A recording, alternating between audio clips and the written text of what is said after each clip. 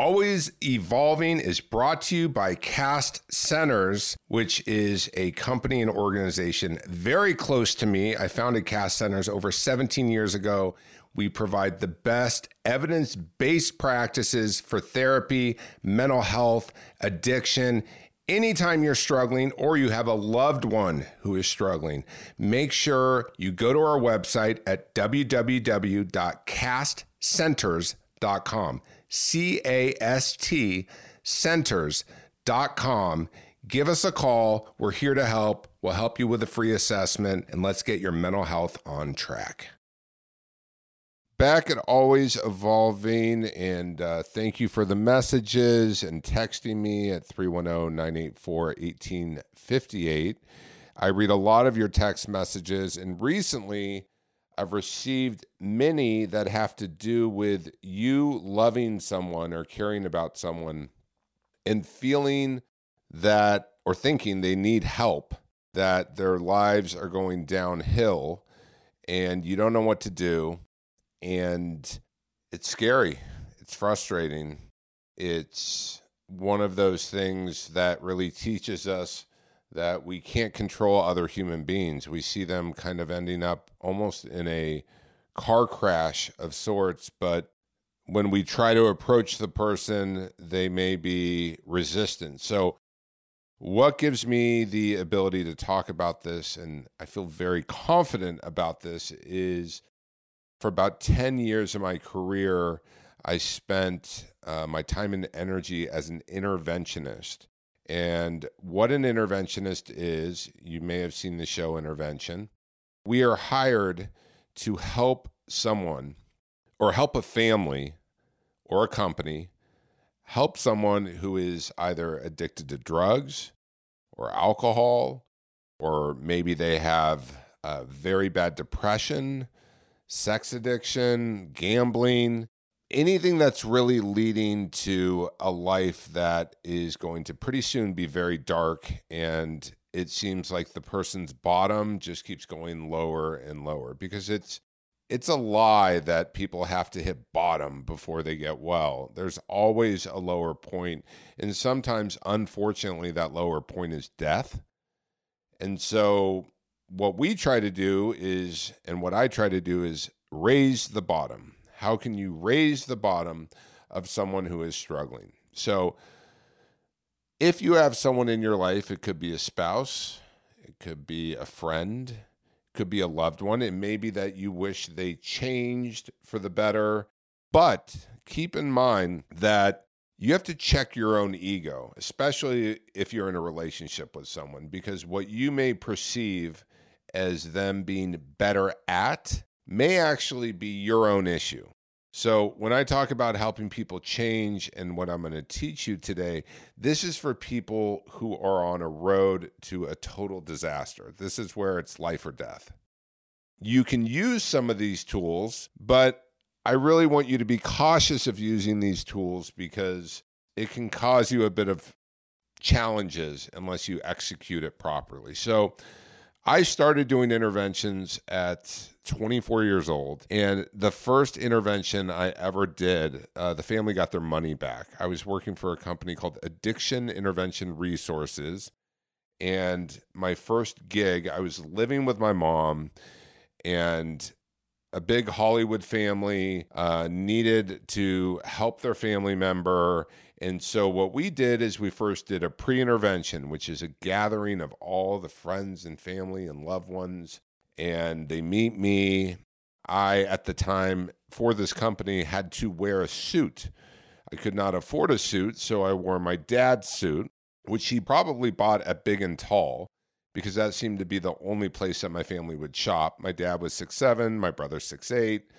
My mom was 5'11". She says she shrunk a few inches because of some surgeries. My sister's about 6 foot.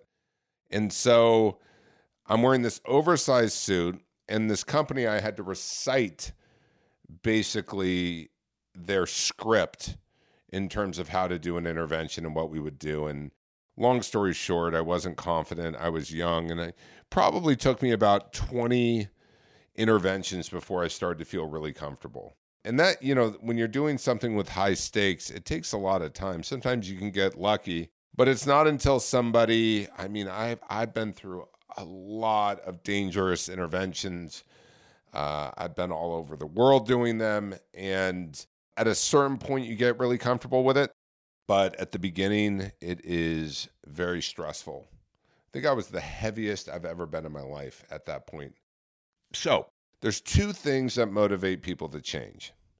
Two things when I say there's big change.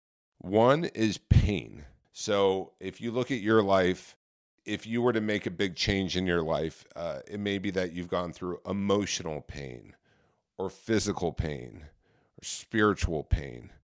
For me, I've always, when I've made big changes in my life, pain is a huge motivator for me.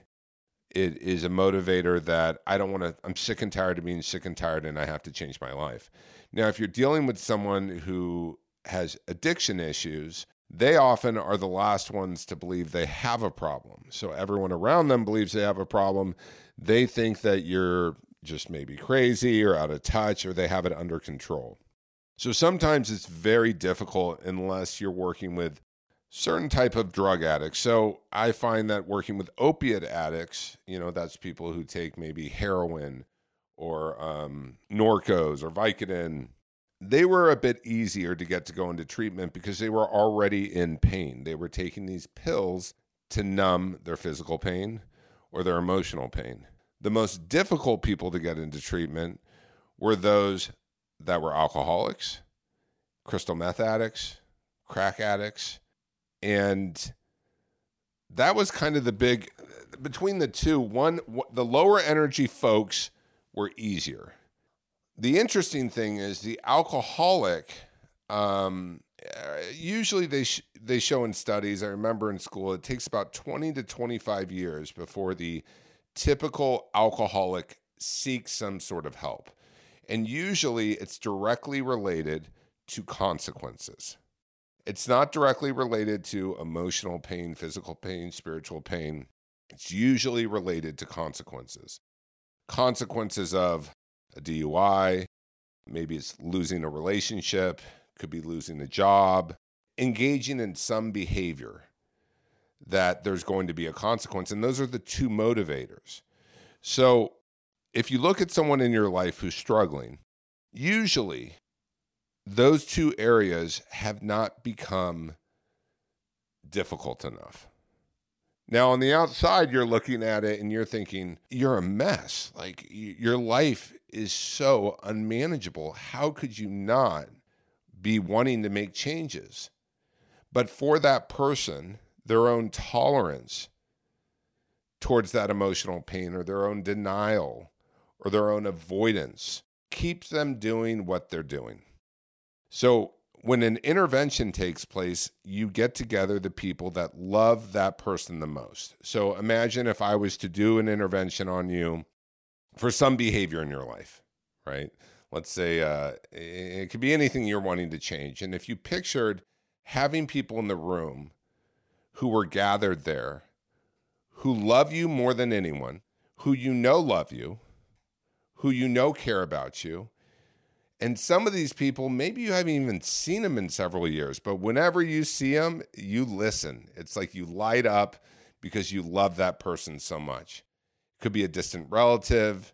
And these people get together and they talk to you about how much they love and care for you. They have an honest conversation with you about how they've seen that behavior affect your life, how it's affecting their life, and that they want you to get help. Now, when you're dealing with someone who's struggling with an addiction issue, usually they aren't that receptive. They'll usually be receptive to some people in the room, but there's a lot of resentments, maybe towards mom or dad, maybe towards a sibling. So we really vet and figure out who is going to be the best group of people to be at this intervention. Who is that we call them identified patients or identified clients? Who do they have resistance towards? What are going to be all the reasons and excuses for why they're going to say they're not willing to go to treatment? They're not willing to change their behavior. They're not willing to get help. So I'm giving you the extreme version because after the intervention, I would fly with them to treatment. We would go immediately to the airport within 3 hours. We would have a bag packed, and they'd start their journey of recovery from whatever it is they were struggling with. Now, not everyone needs to go away to treatment, and it's why at CAST centers we have an outpatient. No research today is suggesting that inpatient has higher efficacy, long-term sobriety, and overall a better holistic lifestyle than outpatient. It's also why insurance companies typically are willing to pay for outpatient and not pay for inpatient, because there's no research today that suggests that inpatient's that much better. Now, you do need to go in somewhere if you need to detox, if you need to get off certain medications, if you need to get your mood stabilized. But in terms of living life on life's terms, it is very easy to stay sober when you're in a residential program, because unless someone sneaks it in, there's no alcohol or drugs. There's 24/7 staff. But it doesn't really take you through life and life's triggers, life's problems. And people get really frustrated because they'll go through what we call the washing machine of treatment. They'll just bounce from one treatment center to another, and then they'll blame the treatment center. But really, it's about the person having the honesty to do what it takes, the openness and the willingness, So anyway, I'm kind of all over the place with this because there's so many different circumstances that can happen. But one of the most important things is if you love someone. Hey, all you true crime fans, this is Mike Ferguson. And this is Mike Morphin. And we'd like to invite you to listen to our podcast, Criminology. Launched in 2017, we've covered a variety of strange cases from murders to missing persons. Some of the cases are ones you may not have heard of. Other cases we cover are some of the most historic in true crime. There are 200 episodes of Criminology available to binge on right now, and new episodes come out every Saturday night. Subscribe to Criminology today, wherever you listen to your podcast. Have the right solution in place. So the first step is figure out a solution. So if you have a loved one, let's say, that is struggling and you think they need to get assessed by a doctor or a therapist, what you want to do is ahead of time, call a doctor or therapist, make sure they're taking on new patients or that they take the insurance of your loved one. And then you want to make sure that they're a fit, that it sounds like this could be a good match. So by the time you have that conversation with that person you care about, there's already a solution in place. Because if you just sit down with someone and say, hey, you have a drinking problem, you need to stop, the person's doesn't have the tools. Maybe in that moment they have a moment of clarity, but that moment passes and the alcoholic mind will take over really soon. You can go with them to that appointment. So getting assessed is great, especially when you don't know specifically what the problem is. So the first step is find a solution that works for them. The second step is to what lengths or what extreme conversation needs to take place. And what I mean by that is, does the conversation need to take place with you and that person, or should you get some other friends together? Should you get other family members together? But if you decide to do it without a professional, you have to check your ego at the door, and I would err on someone being less likely to listen to you than more likely to listen to you. So be mindful, because you don't want to get into an argument when you're trying to help someone, because then they just shut down. It would be like if I was helping you and you and I are arguing, you're going to be like, F off, Coach Mike. I don't want to listen to you. I don't trust you. So first step, figure out a solution, whatever it may be. Second step is figure out what type of conversation needs to take place. Do you do it alone, or do you have another person join you? It could be a pastor. It could be anyone. But I do think if you're dealing with someone who has mental health issues, bringing someone with you is very smart, especially if you have a lot of emotion entangled in it. So by having another person there, it helps neutralize a little bit. And also, 2 is better than 1 if you're both on the same page. Now, when you sit down with someone to have a conversation about their problem, you first want to ask them, hey, I want to talk to you about something that I've been concerned about, haven't known really how to discuss it with you. are you open to a discussion? And usually the person will say, well, what is it you want to talk to me about? Well, I'd like to talk to you, but I'd like you just to listen that, I've had some concerns about your depression, or I've had some concerns because I know you're not happy. I'm happy. John, I know when you're not happy, you put on a lot of weight. And I'm not saying this to you because that you need to be some really fit man, but I know you're carrying a lot of stress right now, right? Yes, I'm carrying a lot of stress. Thank you for pointing out, Mike, that I'm overweight. Well, will you listen to me? Because I really love you and I care about you and I want to help you. I'm still starting to talk about the issue. We're not even on the depression yet. We're on the exterior things that I know the person would be receptive to going, yeah, I agree. I put on 50 pounds during COVID. I'm not happy about it. Or I know that I'm not in a good place. And sometimes it's really helpful not to just go directly at, hey, you have an alcohol and drug problem, because let the psychiatrist or psychologist or doctor who assesses them, who you've spoken to, who you've given information to, give the recommendations after the assessment.